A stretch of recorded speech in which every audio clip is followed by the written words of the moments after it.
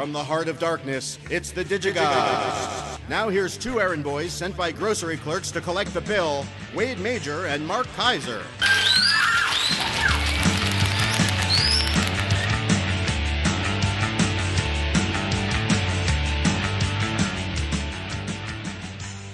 Oh, it's so good to have you back and to have Corey back and to have an intro back. So, Corey, to whom do we owe that amazing intro? That was sent in by Stuart Moncure, who loves the smell of movie references in the morning. Yeah. Welcome back, Mark. Well, thank you, Ross. Hi, everybody. I think, Mark, do you have news to break to everybody? Well, I mean, I don't want to make it seem like a whole thing, but Yeah. here it is. Here's the news. Yeah. Are you ready? Ready for the news. It's very exciting stuff. Wait, here we go. Mesdames et messieurs, je vais quitter mon emploi et aller en France pour environ 2 mois. Oui, c'est vrai. Au début, je serai heureux. Alors, je vais être sans abri. So, if I can translate that, Yeah. ladies and gentlemen, I'm going to quit my job and go to France for about 2 months. Yes, it's true. At first, I will be happy. Then I will be homeless. So that is the plan. All right. I'm Very going good. to quit my job, Yeah. and I'm going to go to Paris. Very for exciting. 2 months, maybe 3. Because here's Yeah. the thing: I can go to Paris for 3 months on my passport, right? 90 Yep. days. Yeah. So, assuming the money holds out, Yeah. I can be there for 3 months, Yeah. and then we'll see what happens. All right.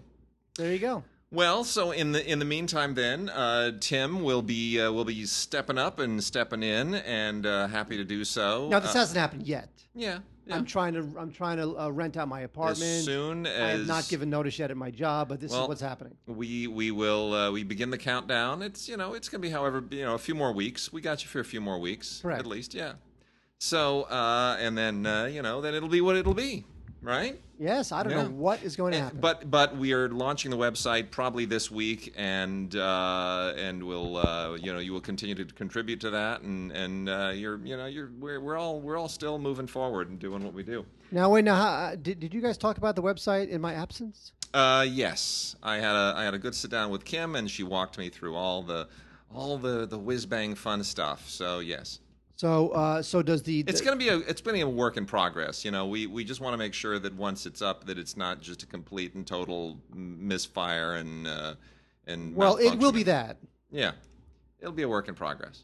So Like anything else in life, like Well- people. well, so does the listener know what's happening? Have they been told? No, not really. I mean, everybody knows there's going to be a website. So the Cinegod site, long overdue, will finally launch this week.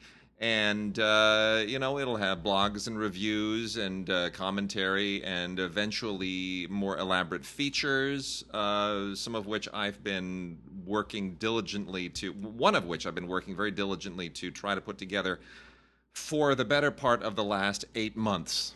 Has not been easy, but and it's kind of amazing. It's longer than that even. It's been good grief since October, so it's going to be almost a year that I've been trying to put one of these pieces together. Yeah, but you it's know worth what? it. It's worth it. It's been worth Should it. not have taken a year. Well, no, for a particular piece. This is an integrated piece. Right, fine. You know what I'm talking about. You just haven't do? registered. Yeah, you do. I've talked to you about it. But it requires coordinating a lot of different companies. Okay. But it's which has been tough. But in any I'm case, looking forward to whatever the hell it is you're talking about. I'll tell you afterwards. So we have a website launching, and I will be blogging occasionally from Yeah. When this finally happens. Yeah. By the way, I'm holding up right now a photograph of my real estate agent.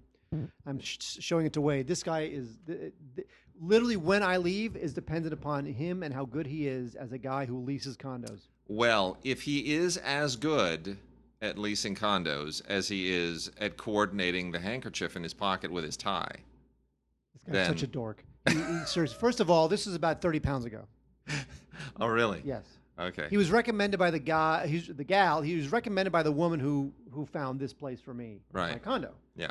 I thought, okay, well, let's go for it. And then he showed me. This is very interesting to the listener, by the way. Yeah. Very interesting. He showed me the comps Yeah. in terms of what I can expect in terms of rental. Yeah. Right. Now, the whole idea, of course, is if I rent my place out, Yeah. I want to be able to cover my nut. Right. Yeah. Want to be able to cover my mortgage, my Okay. property taxes, my HOAs.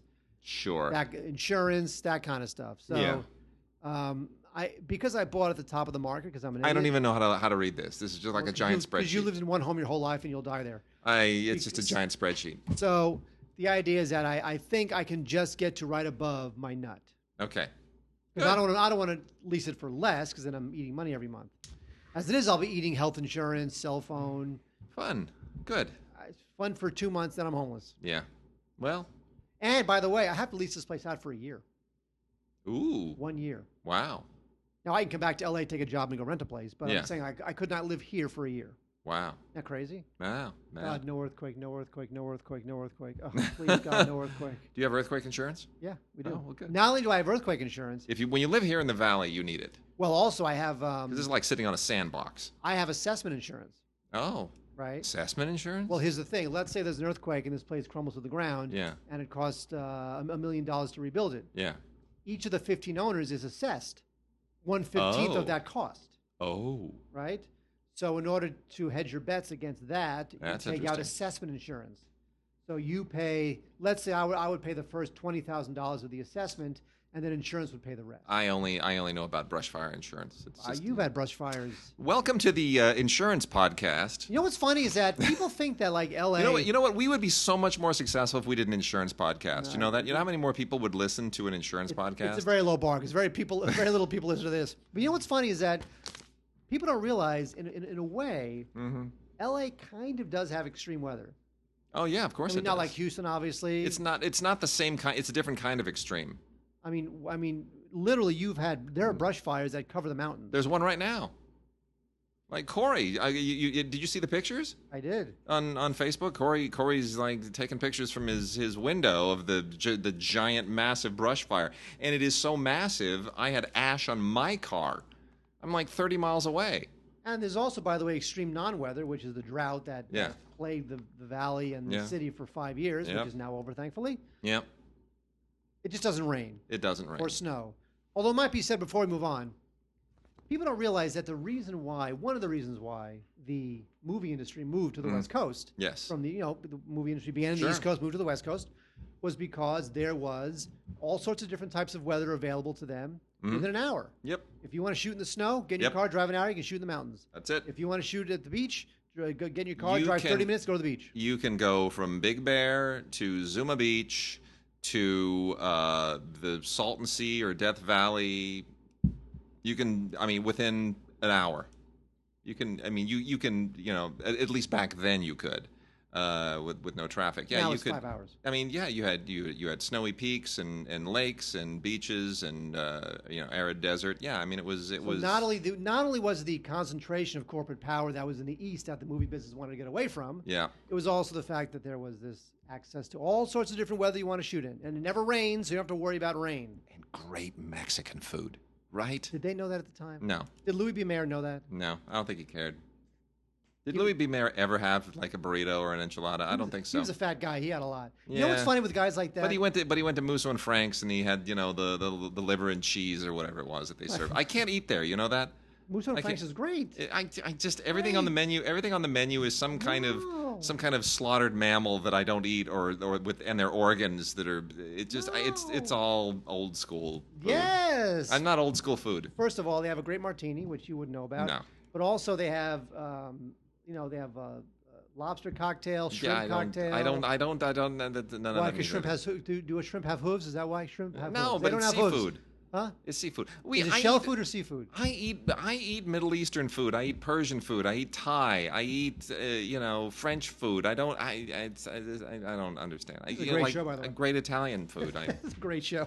Yeah. Anyway, Indian food for crying out loud. That's what I eat. Okay, so we got some listener mail. We're gonna kick through some listener mail. You haven't been here for a few weeks. Listener mail.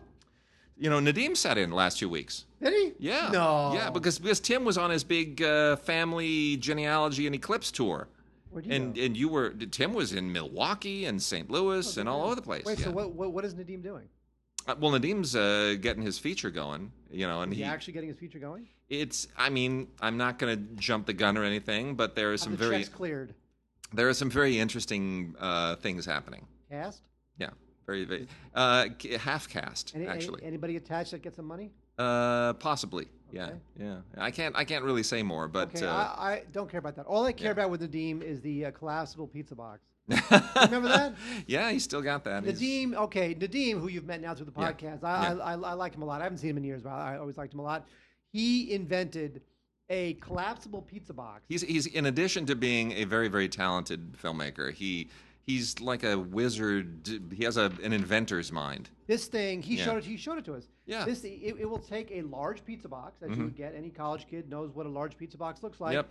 And it is collapsible, totally made out of cardboard, right? Yeah. It collapses into the size of about a DVD case, right? Yeah. And but it's not bulky. It's amazing. This thing blew my mind. The only reason why I don't think every single solitary pizza company has not bought this from him Yeah. is either because they want to find a way to invent it themselves and not pay him. What? I don't know. It is the coolest thing I've ever seen in my life. He took an empty pizza box and the goddamn thing, I swear to Christ, it just folded up easily into the size of a DVD case and about the same thickness. Well, we may as well plug the website then. It is ecofold.com. Eco-fold.com. I did. Wait, what? I didn't know that. You didn't know that? I didn't know I had a website. Yeah. I haven't talked to anyone in years. Ecofold.com. Seriously, you have to go to ecofold.com. Yeah. Solutions, is that it? Let's It's a great see. show, by the Yeah, way. I don't. This is a great show. Doesn't have the little video on there, but anyway, Doesn't have anything on it. Ecofold. There's Yeah, there's nothing on it. But anyway, that's the company. Oh, it says Nadim though. Nadim at ecofold.com. What I'm saying is this thing. I swear to Christ, this thing will blow your mind. No, it's You amazing. know what? If Domino's would I just was- pay him half a cent. I remember the first prototype. I remember it exactly. I remember when he had made the whole thing and he brought it over and he showed how to work. I just thought, I don't even know how your brain. I don't even know. I wouldn't even. Where do you start? I don't It's know. not a gag. It's the real thing. No, it's the real thing. It's like a full-size pizza box, and then you just go clip, clip, clip, fold, fold, fold, put, and it just drops into the trash, and you don't have to like bend and scream and struggle. And we shot a promotional video for that at one point. Did you know that? That's why it didn't sell because you shot something. No. There's a great little. Oh gosh, I've got to go find it. It was a full day shoot, and the whole idea was that there was like it was shot like a silent film. And I was the grip and gaffer on the thing. Nadim put the whole thing together. It was beautiful. It's a beautiful little promotional deal. Got a big muscle bound bodybuilder guy. It was shot like a silent film. And the muscle bound guy cannot collapse the full sized pizza box as quickly as this wimpy little kid can do the fold up and drop it in the trash. It's great. It's really one of life's great mysteries. Why this thing has not made him rich. I know. Great show, by the way. Have I mentioned this is a great show? So here we go. Listener mail. We got some listener mail.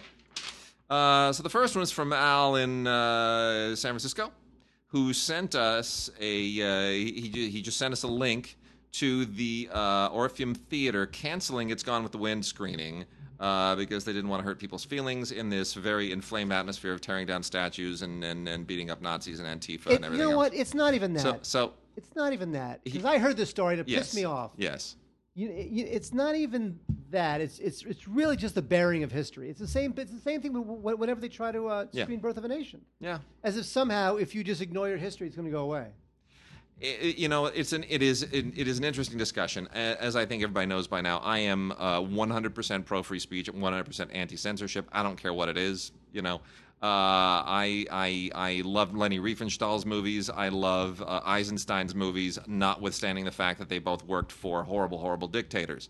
There are things to learn, and you struggling with that is important. And is Gone with the Wind the most politically incorrect movie ever made? No. Is it politically correct? No. I don't even think Gone with the Wind is a good movie. I really find it excruciatingly boring and, kind of an atypical example of everything that's wrong with movie making from that period. However, the process by which the film was made, the fact that the book was a phenomenon, the fact that the movie remains one of the most successful entertainment phenomena of all time, all of the details around that are instructive. And I don't think I think we do ourselves a tremendous disservice by focusing on one at the exclusion of the others. Case in point, about a week ago, Tim and I were supposed to be guests at there was a Film Week thing at the Ace Theater downtown. The Ace Theater is an old movie palace, old Rococo movie palace, now owned by the Ace Hotel. which is adjacent. It was originally the UA Theater. It was built by Mary Pickford and Douglas Fairbanks and D.W. Griffith and Charlie Chaplin. And it's beautiful. It was, what's the name of that preacher that used to do the he used to have his big revivals down there. Gene Scott. Gene Scott. That's where Gene Scott he owned it for a long time. So it's beautiful, beautiful place. I didn't even know that. So we had there. So Larry Mantle, our Film Week host, he was going to have an anniversary screening, 20th anniversary screening of Jackie Brown, and Tim and I were going to go up on the stage afterwards and talk about Jackie Brown and blaxploitation and all the things surrounding Jackie Brown that make it awesome. And at the last minute, Quentin said, "Hey, I'd like to come too."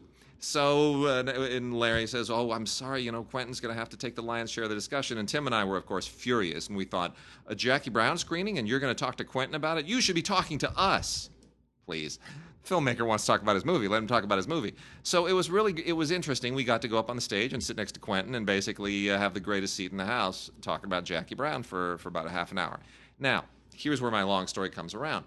That movie is loaded with racial profanity. I mean, loaded with it, as Quentin stuff often is, which is suddenly, a lot more taboo now than it was then. And Quentin's caught a lot of flack for being a white guy that makes movies that really wallow in black culture, which is not my place to defend, but it's Tim's, and Tim defended him really, really nicely. And, the interesting thing is the original book of Jackie Brown, Rum Punch, is written for a white character. Quentin's the one... Written by a white guy. Written by a white guy, right, exactly. So Quentin's the one that took it and put a blaxploitation veneer on it, made it into a Pam Grier movie. He really fielded some interesting questions about that and was asked, what's it like when, people hate on you for this and that? And he goes, it sucks, I'll be honest. But, screw them. I'm just going to make my movies and I'm going to do what I want. And there it is. And that's the way that people have to defend their movies. And you have to defend Gone with the Wind the same way. Look, I've taught Birth of a Nation in college classes. And you do it not by saying, this is a great movie, you need to learn from it. You do it by embracing the controversy and saying, okay, do you have to wrestle with this movie? Do you have to wrestle with the fact that there are things that we would not have in movies today were it not for the fact that there was a movie made 100 years ago that basically celebrated the Ku Klux Klan? Can you wrestle with that? And can you reconcile yourself to that? And I think ultimately you have to. And that's really what the struggle for art is all about, is reconciling yourself to the fact that everything is a Janus statue. Everything has a face looking one way and looking the other way. And you really can compartmentalize those things. You almost have to. Otherwise, I wouldn't be able to look at a Pasolini film and say, you know what, he was a dedicated Marxist and a really messed up guy, but he was an incredibly talented filmmaker. And I can look at the good and the bad and the flawed and the perfect, and I can wrestle with it, and I can extract the things I need to and learn from the rest. There's my lecture. And it keeps going with Roman Polanski and Woody Allen. Absolutely. You're always having to make that decision for yourself. Yeah, you have to. But you can't turn a blind eye to these things and censor them either legally or personally. I think personal censorship sometimes is more destructive than societal censorship. Because you're pretending that the only things that you can learn from are the things that you can fully accept and digest at first glance. And you're never going to grow as an artist or as a person if you do that. Well, the thing that really pisses me off at the most elemental, more contemporary level is the idea that if 7 people on Twitter don't like something, everybody starts apologizing for it. Yeah. It's like, you know what? I don't care how many people on Twitter don't like it. You know what? Just great, don't like it. You're right. And I'm a history buff, as everybody knows, and you don't learn from history by imposing the standards of the present on the people of the past. You have to judge them in their era and in their context. And kind of take a time machine trip back and sort of look at them through their own eyes. And that's not always easy, but it's essential. And movies are the same way. So anyway, Al, great discussion starter. Thank you for that. Really quickly, got a few others here. Lauren in Muskota, Wisconsin says, with the upcoming limited theatrical re-release of Star Trek II Wrath of Khan, do you think old movies have a chance of being a thing for audiences to go out to movie theaters? Since all theaters are digitally projected and most older movies have been remastered, maybe older movies have a chance to come back for a whole new audience. What I'm getting at is, instead of remaking old movies, RoboCop, Ben-Hur, etc., what about re-releasing the originals in all their remastered and digitally projected glory? Does this make any business sense at all? Well, that will never become the primary way a studio makes money. They need to constantly be cranking out more IP and more superhero Yeah. films that drive more people to the amusement park to go on the Avengers ride. You know, I think that Close Encounters, which is coming out for a week run, right? Yep. Next week. Yeah. That'll be instructive. Yeah. Star Trek 2 will be instructive because Star Trek 2 is one of the touchstone films for a lot of the fanboy directors who we're enjoying today. Yeah. Right? So ultimately, I think I'm hoping it becomes a bigger piece of the pie, but it will never become more than a small piece of the pie. I emailed him back and I said, you know, yeah, re-releases were originally how movies made money when there was no television and no DVD and no streaming and no other streams to sell them to.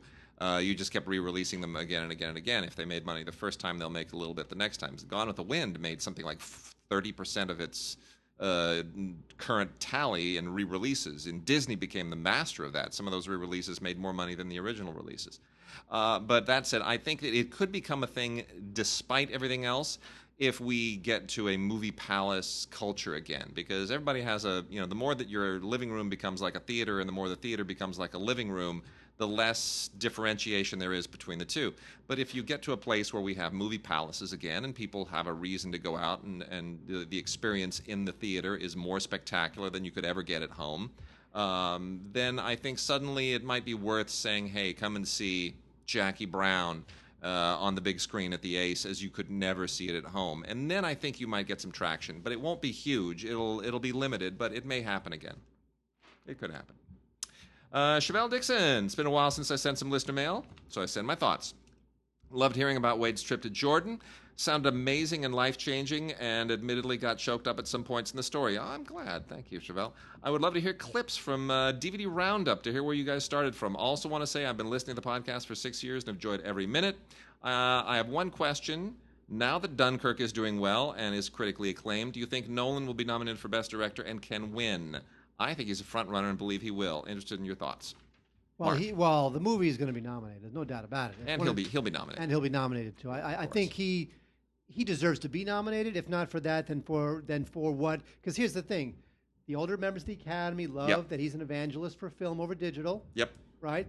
Everybody in the Academy can get behind. As is Quentin, by the way. He was going off on that the other night too. Oh, what did he say? Oh, there was this kid asked him, why do you always shoot in film? And he goes, because that's my medium. Some people pick oil and some people pick acrylics. I pick film, and I always think, well, that's great that you used video to shoot your movie, but it's too bad you didn't care enough about your movie to shoot in film. He was pretty straightforward about it. So I think he's popular with the older members of the Academy because of his love of film. He's popular with the younger members of the Academy because of the Batman movies, right? So ultimately, he'll get he's due. He will. I don't know that he'll win. The movie's lost a little bit of its critical luster in recent weeks, but who knows? It depends how. Well, what else is out there? I don't know. We'll see how the Spielberg Papers film does. We have a whole season of stuff, and last year. Truly, who saw either Moonlight or La La Land? La La Land people kind of saw, but who saw Moonlight? Who saw Moonlight coming from behind? Well, Moonlight was the film where we realized, oh my God, there's actually all these younger members of the Academy that they've been letting in recently. Yeah. Those are the people who push that through. Yeah. Not the older members. No. So we'll see. So it's a whole new Academy now. It is, and yes, for what I do want to get all of our older shows up there. Those are all archived. They have not been. They're not uploaded. Put them on Synagogues. Yeah, I'll get them up. Well, they'll be up. We'll get it all. Like every week, you have another one. Sure. Or maybe that week, like this week in 1999. Here's what we talked about. Lots of plans. Lots of good plans. We'll and Ray and Tim have a lot of stuff that they want to get up there too. So Ray's got some amazing stuff that's never been published. So, good stuff. And then lastly, Ray Song, leading into this, says, would absolutely love to have an accessible archive of the old Box Office DVD Roundup podcast. Same thing that Chevelle said. Perhaps when Cinegod's website is up and running. So, Ray, you were ahead of the curve. That's exactly what we plan on doing. The question is, do I put it up through Libsyn and make it an archived part of all of the podcasts, or do I make it something specific to the site? Make it something specific to the site. Yeah. We need people to go to that site because Wade has big plans for us to make at least $5 a year on that site. Yeah. All right, let's get cracking. We got some new movies and stuff. Yeah, this is a DVD and Blu-ray podcast. Yeah, it sure is. Yeah. It sure is. So last week we did talk about Baywatch. They have since sent us the 4K Baywatch, which I have to say is so much better than the Blu-ray. It's even more boobalicious. It's the HDR is you really absorb the abs. You really do. I just think it was terrible. Did you see Baywatch, Mark? Yeah, it was terrible. That's my review. Yeah, it's really, really horrible. But you know, Dwayne Johnson's great. He love him. somehow works in everything. Even when the movie's terrible, he's good. I love him. He's great. You know what? This is the sort of film that needed Phil Lord and Chris Miller. It so did. It really did. Boy, did it ever. Oh, it so needed them. They could have done so much with it. So much potential. So it just all missed. So here's the thing. Here's the last thing I'm going to say about Baywatch, because we talked about it last week. The HDR really, you know, I'm trying to see as much stuff in 4K and Blu-ray as I can to sort of absorb the whole HDR thing. And, you know, we're going to get into the weeds very soon with HDR. And Baywatch kind of underlines that, because there are different HDR formats. Now, HDR on Blu-ray and 4K, you're fine. But the streaming HDR, there are different kinds of HDR. Did you know this? I did not know that. Yeah. So, for example, if you want to take advantage of the HDR that they use on Netflix or on Vudu, which is the Dolby Vision version of HDR, the only televisions that will actually interpolate that are Vizio and LG. So you'd have to blow $4 or $5 grand on an LG OLED set or a comparable Vizio set, because they're the ones who have licensed Dolby Vision technology to decode that. It's not regular HDR. Well, we don't It's want Dolby specific. But we don't want to have to buy a specific TV just to get one specific type of proprietary technology. Right. That's lame. Yeah. So this stuff has to shake out. This is getting into like the old digital sound formats, you know. Okay, so got some interesting films. Well, you know what? First, let me hit this one first, because this is our one DVD, not a Blu-ray this week. Killing Hasselhoff. Don't hassle the Hoff. As long as we're on a little bit of a Baywatch kick, this is from the producers of Baywatch, which I guess means David Hasselhoff. So this is Ken Jeong and David Hasselhoff, who are both exploiting the fact that neither one of them can be taken seriously doing anything at all anymore. Is it funny? I guess on a very, very low kind of cheesy meta level.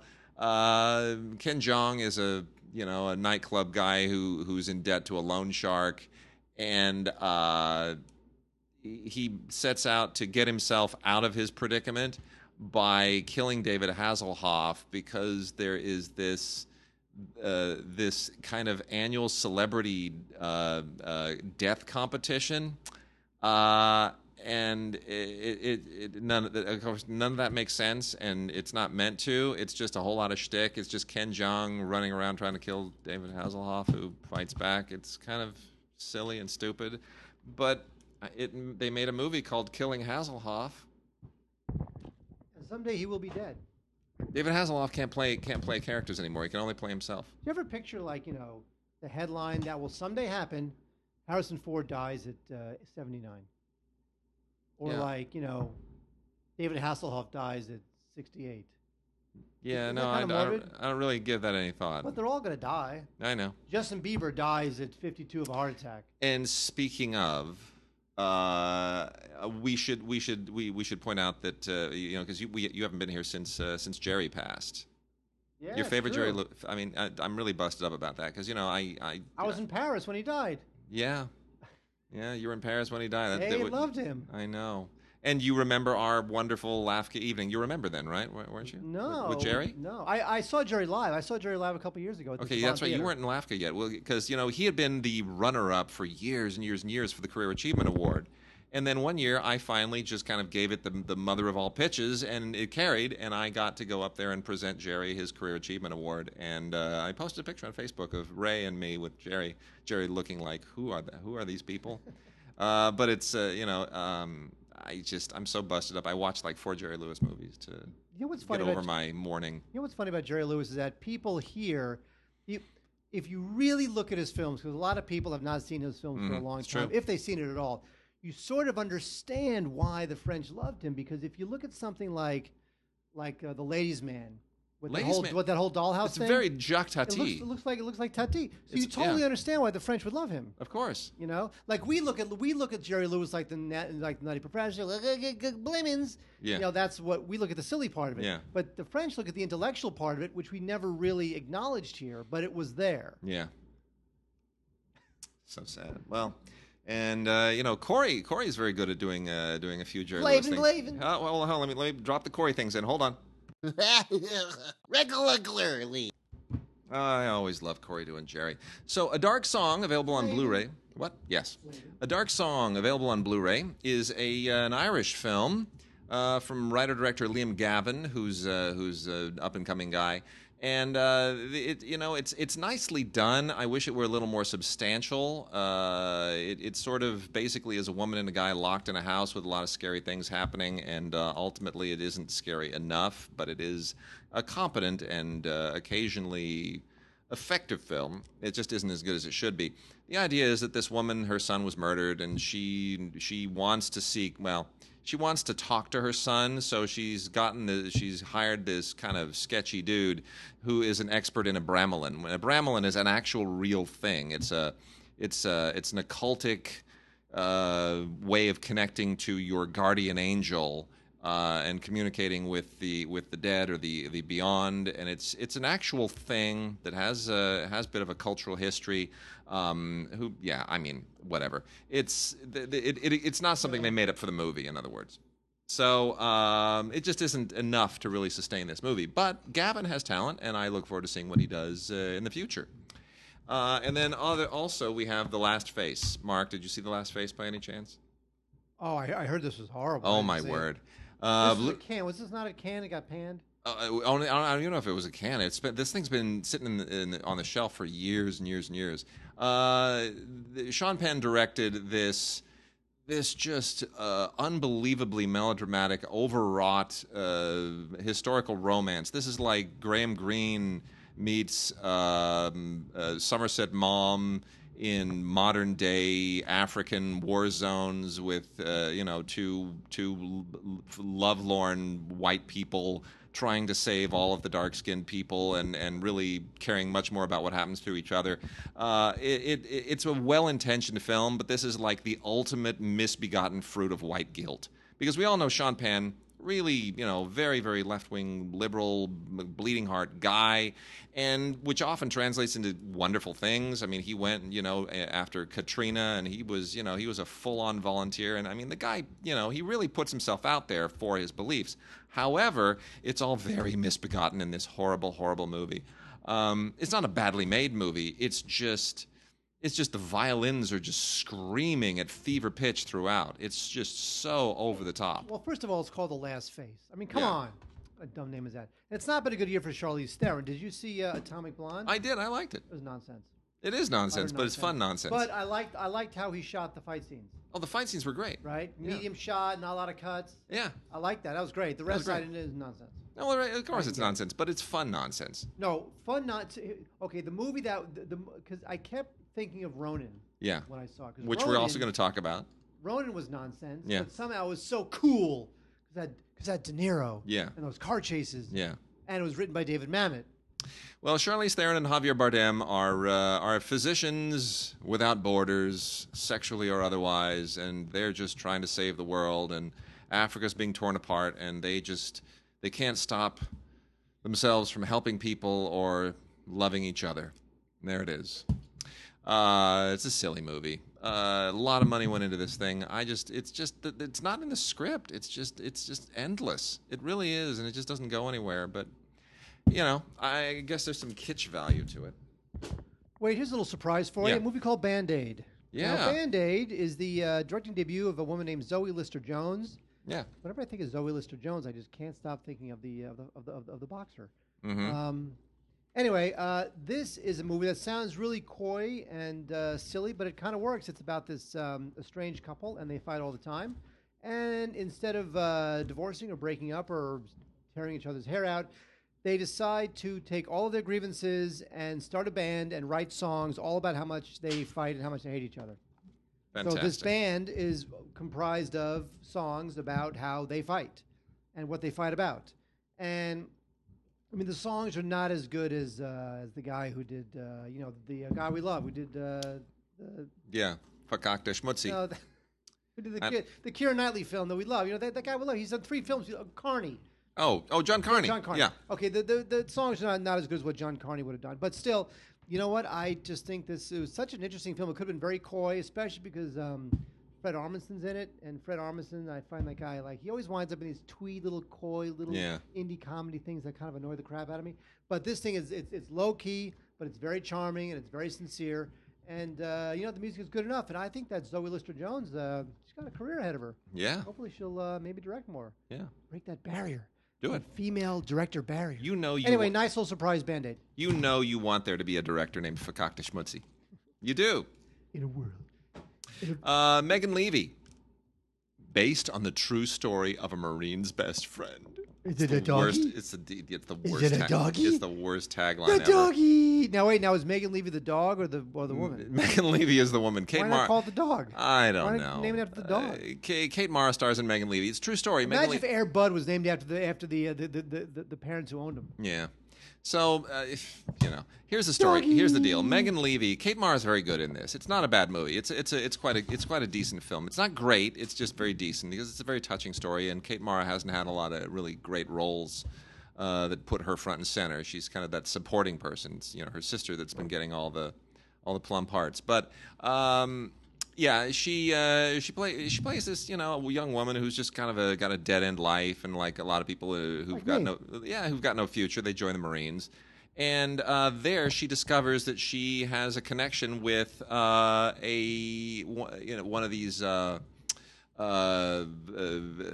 German Shepherd combat dogs, which are trained for sniffing out trained bombs. to be stupid. Yeah, well, they're trained to sniff out bombs and that kind of stuff. And so she becomes an expert, canine handler in the Marines. And it is the true story of what she and Rex, is the name of the dog, very creative name there. It's the story of, their career becoming basically IED sniffers. And IUD sniffers? That's just weird. Ray. I don't know what kind of movie that is. I just I'll knew be honest with you. Okay. So, anyway, it's a good movie. It's not great. It's not the thing you should have gone to see in the theaters. It really, despite being an Iraq War movie, it's not really a theatrical experience, to be honest. It's fine at home. So you can get it on with. It's got digital HD for iTunes and Ultraviolet and that whole deal. And rock on. You'll enjoy it. Wait, there's a movie called Chronically Metropolitan. If you think to yourself, a movie called Metropolitan probably harkens back a lot to the work of Whit Stillman. Yeah. Maybe a little bit of Philip Roth. And you'd be right. And this thing is just a little too navel gazing. It's about a New York City. It's very cosmopolitan looking. It's about a New York City writer. His name is Fenton. So already I hate the film. Yeah. Because the main character's name is Fenton. And he returns to New York, and he wants to win his girlfriend back, and but she's engaged to somebody else, and so he also had written a book based on the life of her parents and their failed marriage, and she didn't forgive him for that.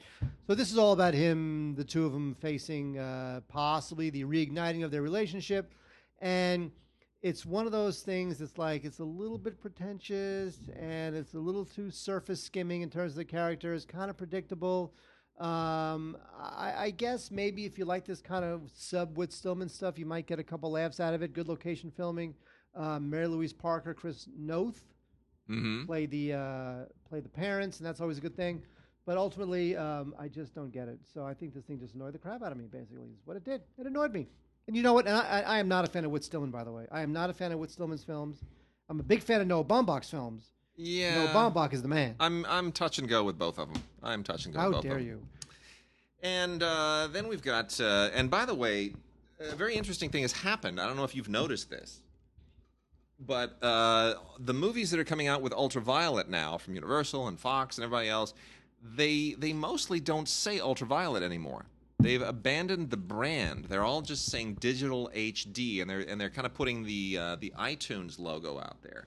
So Ultraviolet's still a thing, but the brand is struggling. So they're trying to just brand it as digital HD because I don't think anybody knew what Ultraviolet was. But anyway, My Cousin Rachel with Rachel Weisz. I have a cousin named Rachel. Yeah, I know I you do. do. Rachel Weisz and Sam Claflin in My Cousin Rachel, based on a novel by Daphne du Maurier, who is most famous for writing the source material for Rebecca, which we also are going to make mention of today. This is the kind of film that I really should absolutely adore, and I like it. I don't like it as much as I felt like I should. It's very Rebecca-ish. It's a period piece. It's very, it's sort of like, I mean, the thing about Daphne du Maurier, it was like Jane Austen with a grudge. That's how it comes across. Jane Austen wrote about people in wonderful romances, and Daphne du Maurier wrote about people with very, very dark secrets that prevent them from having constructive romances. And so there's a revenge angle here that's very interesting, probably not played out as effectively as it should be. And obviously Rachel Weisz is great as this very dark femme fatale figure. Kind of Victorian noir is maybe the best way to describe this. Worth seeing, definitely worth seeing, worth watching. Probably more a rental than anything else, but I feel like it should have been in the Oscar mix if it had been pulled off correctly. So, unfortunately, it wasn't. My Cousin Rachel on Blu-ray. Well, thank you, Ross. Hi, everybody. Let me talk to you about Security, starring Antonio Banderas and Ben Kingsley. Antonio Banderas, who shouldn't be doing a film like this because nobody can believe him as this kind of a guy, and I don't know what he's thinking doing this film, other than they might have just given him a lot of money and said, we can get you in and out of here in 3 weeks and give you $1 million. Yeah. He plays a guy with post-traumatic stress who tries to ride out his problems as a security guard in a mall. And oh my God, who enters the mall but the bad guys, led by Ben Kingsley. Antonio Banderas as the mall cop, whose name is not John McClane, winds up in having a mano-a-mano with these terrible bad people at the mall, running around, presumably going to Annie's Pretzels or Wetzel's Pretzels and maybe chowing down on some pretzels. And So I watched an Antonio Banderas movie last night that I have to talk about on Film Week. It's called Gun Shy, directed by what's his name who did Con Air. Yeah, I did Con Air. Simon West? Yeah, Simon West did it. It's the stupidest movie I've ever seen in my life. I'm not going to give much of a Film Week preview here, but it's so stupid. It's actually funny. I mean, it's so beyond stupid. Antonio Banderas plays an aging 80s hair metal rock god icon who insists that he's not. I don't speak Spanish. I'm English. That's like one of the jokes in the movie. You go, what? Really? I am English. I don't speak Spanish. Okay, shut up. That joke works once, not 7 times. Until the last time, oh, he's so good to hear Spanish again. Oh, stop it. Anyway, he goes to Chile with his wife for some reason, and she gets kidnapped, and then he's fighting with the CIA. It's so silly and so just completely misbegotten, and yet it's so dumb that you just can't help but laugh at how dumb it is. You remember when Ben Kingsley and Antonio Banderas would have been a movie that you wanted to see? It's like, wow, that's a cast. Well, Ben Kingsley, he's kind of in that weird Man. De Niro phase where, you used to love him and now he does everything and he's lost all of his luster. He's won an Oscar and he was so exalted, and now look what he does. Well, anyway. All right, so Lowriders on Blu-ray, DVD, and with Ultraviolet, but they're not pushing it as Ultraviolet anymore. This is a Brian Grazer produced thing. This movie really belongs in like the late 80s. It's not bad. It's not great. It's just one of those, remember when we had all those movies that were all kind of about like Blood In, Blood Out? And all those movies that were sort of about East Los Angeles Latino gangs and, getting out and and tattoos Colors. and. Colors. And what was the American Me, the Sure. James Olmos thing? This kind of belongs in that moment. Lowriders is the cars and that's been done to death in the movies from the late '80s, early '90s, and there's really not any room for this anymore. That said, they got a good cast and some good performances here, and the idea of this kid who's an artist, Gabriel Chavarria. He's very, very good. He's a street artist, and he wants to, make right in his life, and that's always a fairly compelling story. Demian Bashir and Eva Longoria are in here. It's a good cast, and it's not a badly made movie. It just feels like thematically it belongs to a different era. It belongs 25 years ago. But that said, I'm not gonna slam it. It's nicely put together. Brian Grazer produced it, so there's some luster to it. Wait, speaking of luster, it's time for us to bow down just a little bit to Michael Keaton. Yep, I agree. Early Michael Keaton.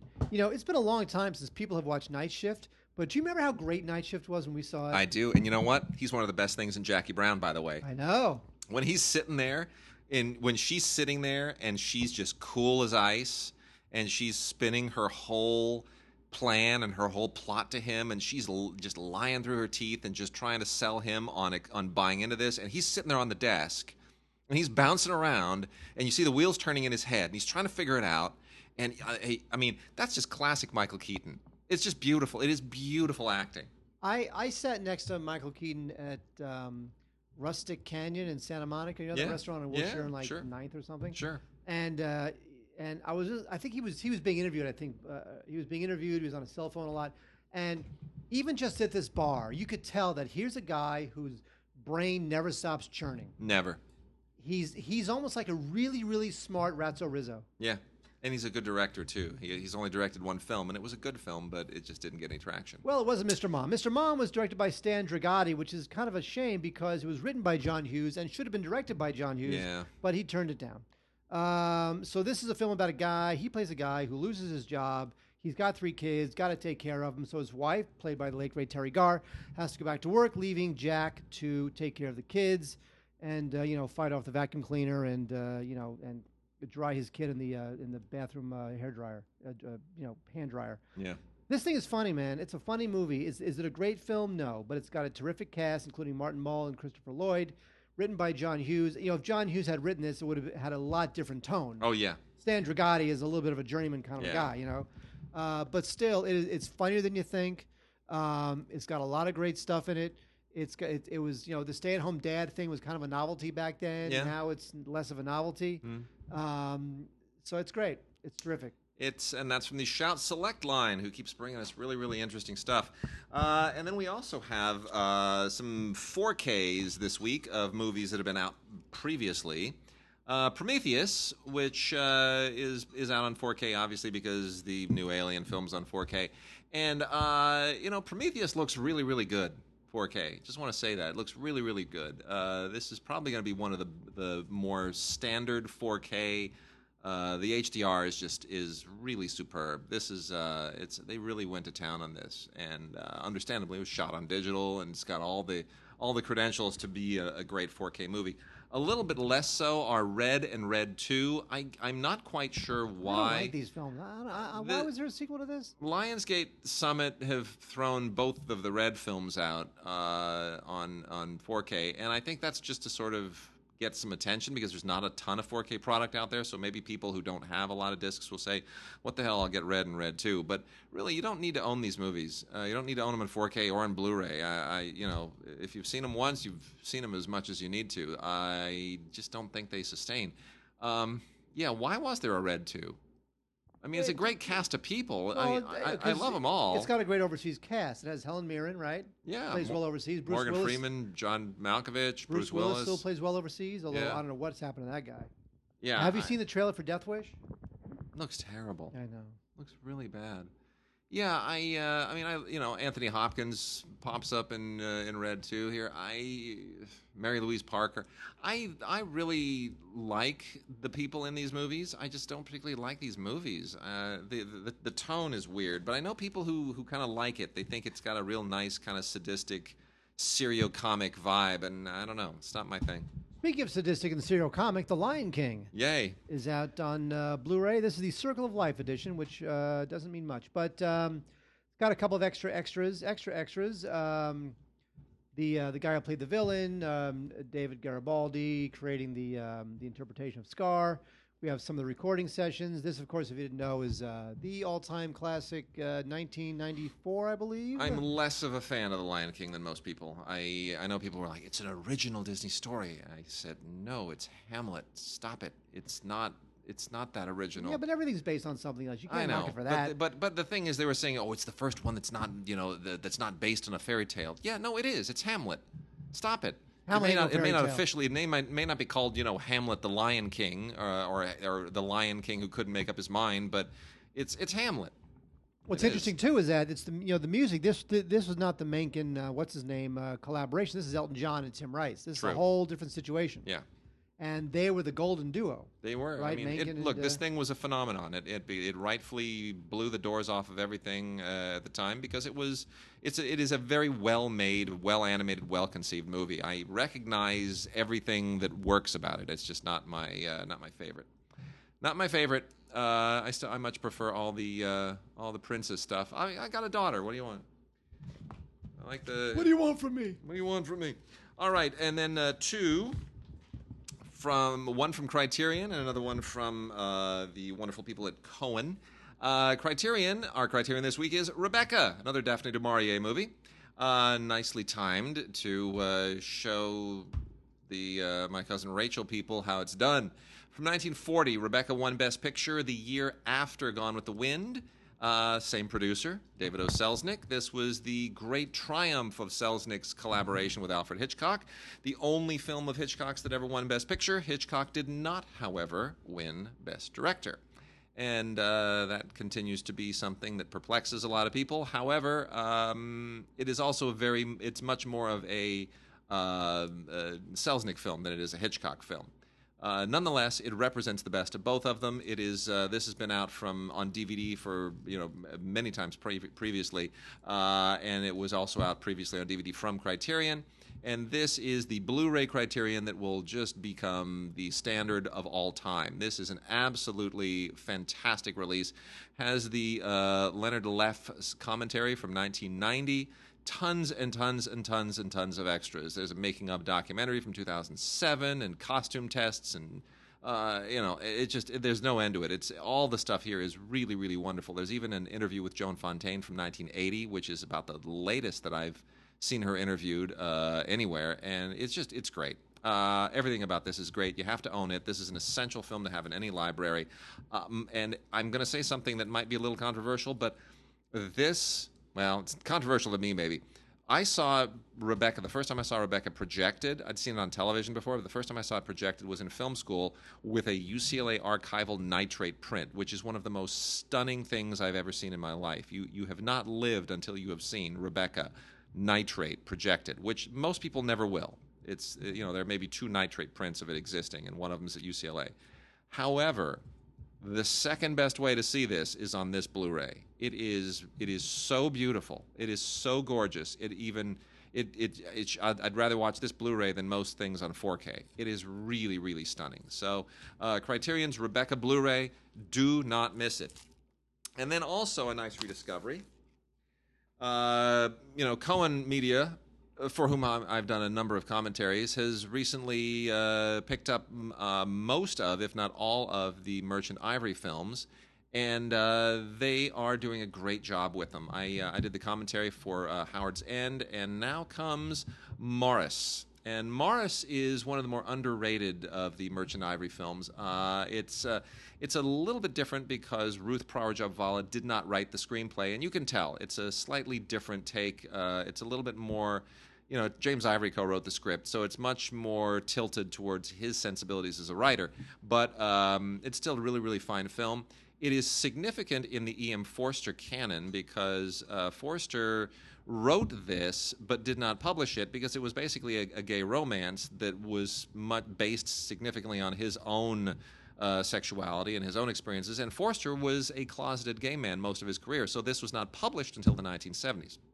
So, after his passing. So, Morris holds a very, very unusual place in the E.M. Forster canon, but it is still a really, really good movie. And this is a Blu-ray from a 4K restoration of the original negative, overseen by James Ivory and Pierre Lum, who was the cinematographer, and lots of great extras here. Audio commentary by James Ivory. And it's a good movie. It's a darn good movie. So Morris, highly recommended. 30th anniversary 4K restoration on Blu-ray. Ronin is out again on Blu-ray. Big fan of Ronin. This one is done by Arrow, and considering that this has been out before, Arrow did a great job putting this thing together. Brand new video interviews with the DP, and they have this thing in 1994 feature out in the film called "You Talking to Me." It's an appreciation of De Niro by Quentin Tarantino, who we talked about earlier. There's a thing on composing the score, and it's really good. This film is just terrific. It looks great. It's a new 4K scan, 1080p HD. The film obviously takes place in a lot of gray environments, garages and these, cobblestone streets. But it looks terrific. It sounds terrific. It's got great car chases, obviously, which is what it's known for. But it also has a great script with polished by David Mamet, working under a pseudonym. And it's got a great cast. Stellan Skarsgård, Sean Bean, Jonathan Pryce, obviously De Niro, and Jean Reno. Big international cast. Terrific movie. Really kind of a one-of-a-kind film. I remember seeing the trailer for this film, thinking there's a shot in this trailer that makes me think this movie will be a hit. Yeah. Because at the time, this is like 1990 something. What was this? What was this new movie? This is 1998. Oh wow, as late as 8. Now, 1998. Yeah. CGI, it wasn't what it is now. Now we expect it. Right. But back then CGI was a little bit of not a novelty, but like, oh, look at CGI, look how cool it looks. Yeah. But there was a shot in the trailer where they take a bazooka and they're driving down a mountain road. Yep. And the bazooka blows up the car in front of them. Yeah. And the car flips over on this mountain road. And they have like a big helicopter taking that shot. Yeah. And you knew that was not CGI. Yeah. And at the time when CGI was becoming the new plastic fantastic thing, here's a shot of an actual car actually flipping over on an actual mountain road, and you know there's no CGI. And you're like, this one's cool. Yeah. And it's kind of become not a cult classic, but kind of a beloved film in that world. So John Frankenheimer killing it. His last great film, Ronin. Check it out. Arrow did a great job on it. Some more stuff from Arrow. We got a couple of horror things. Blu-ray and DVD combo set of Madhouse. You ever see Madhouse? Madhouse is kind of one of those giallo deals from Ovidio Assonitis. Now, Ovidio Assonitis is the guy who picked up the baton from James Cameron and made Piranha 2: The Spawning. That's his claim to fame. And he then went on to make Madhouse, which is, kind of a weird, odd giallo Hollywood exploitation hybrid thing. It's all shot in Georgia, even though it's an Italian film. And it's not as how do I put this? It's not as it's a haunted house slasher movie, but it's not as gory as a giallo film, or it's not as sort of self-consciously shock gore as a giallo film. But it's also a little more in that vein than what was being done in Hollywood at the time. So it kind of splits the difference between the two, and it's. For fans of the genre, I guess there's something to be said about this. It comes with a lot of extras to kind of contextualize it. Great audio, shockingly good audio. There's an interview with the cinematographer and a new interview with Assonitis himself. And, it's a thing. Similar is The Slayer. The Slayer is hysterically cheesy. I don't know if it deserves a DVD Blu-ray combo. But this is directed by J.S. Cardone, who is also one of those guys who just made tons of these kinds of movies over and over and over. This is just straight up secluded island slasher stuff. There's no compromise. That's exactly what it is. It is it's unapologetic. It's gory. It does its thing, and then it checks out. This is a 1980s slasher movie without any veneer. It's not trying to be a good movie. It's not trying to be an acclaimed movie. It's not even trying to be one of the best of its genre. It's just giving them blood and gore and a really obvious setup, and that's it. Tons and tons of extras here, isolated score bits and interviews and makeup interviews with the makeup people, and they load this thing up because they know what the fans want. You know what the fans should want? What should they want? Mike Figgis' first film as a director, the forgotten, but should not be forgotten because it's really cool, even if it's just an exercise in style. Yeah. Stormy Monday. Nice. Now, Stormy Monday is it's weird because it takes place in the 50s and 60s in Newcastle, right? Yeah. The score. Now, don't forget, Mike Figgis, as you remember, it was, and I presume still is, a very talented musician. And the film has this avant-garde jazz score, really interesting stuff. It was by Mike Figgis, who's obviously a musician, but it feels avant-garde jazz. There's a lot of Polish musicians in it. But he takes all of these other European influences and he just adds a huge, just syrupy, delicious dollop of just noir visuals and noir iconography. And he just makes this thing into a really cool little film. It's with Sean Bean, who we just talked about, who's in Ronin. He plays this guy, owns a jazz club, and the jazz club's owned by Sting. And the jazz club owner is under pressure from this American crime boss to kind of get himself a piece of the action at this club. And, what it's about is not that important. It's really an exercise in style, but a really cool exercise in style. And I just like this film a lot. I had completely forgotten about it. At the time, it was a little bit of a mini oh, Mike Figgis, who's this guy? Super cool. Melanie Griffith is in it too. So I would definitely take the time to discover Stormy Monday. Good DVD and Blu-ray combo thanks to Arrow, including a audio commentary by Figgis, which is moderated by a film critic, Damon Weiss. And, there's a tour of Newcastle, then and now, which is really super cool because I love that. I'm a bit of a Euro freak. Stormy Monday, very good stuff. Tommy Lee Jones, Sting, Sean Bean, Melanie Griffith, pretty much the only people who are in this thing. Not a big cast, but Roger Deakins shot it, so Roger Deakins, come on. Beautiful stuff. Stormy Monday, definitely check it out. Nice. And then rounding out the rest of the Arrow stuff is a couple from the Arrow Academy line, which is the more legit stuff, the less exploitation-y, fansy, pop culture-y stuff. Whenever they want to get really Criterion-y, that's what they do. They throw it over onto the Arrow Academy line. Terror in a Texas Town. Really interesting Western. Last film directed by Joseph H. Lewis, who had done things like Big Combo and Gun Crazy, with a script by Dalton Trumbo. And the screenplay credit, of course, went to Ben L. Perry because Dalton Trumbo was blacklisted at the time. And this is one of his more interesting, one of the angrier Dalton Trumbo scripts. If you sort of know that it was written by Dalton Trumbo, you see all the political commentary in it, and you sort of feel his rage seeping through.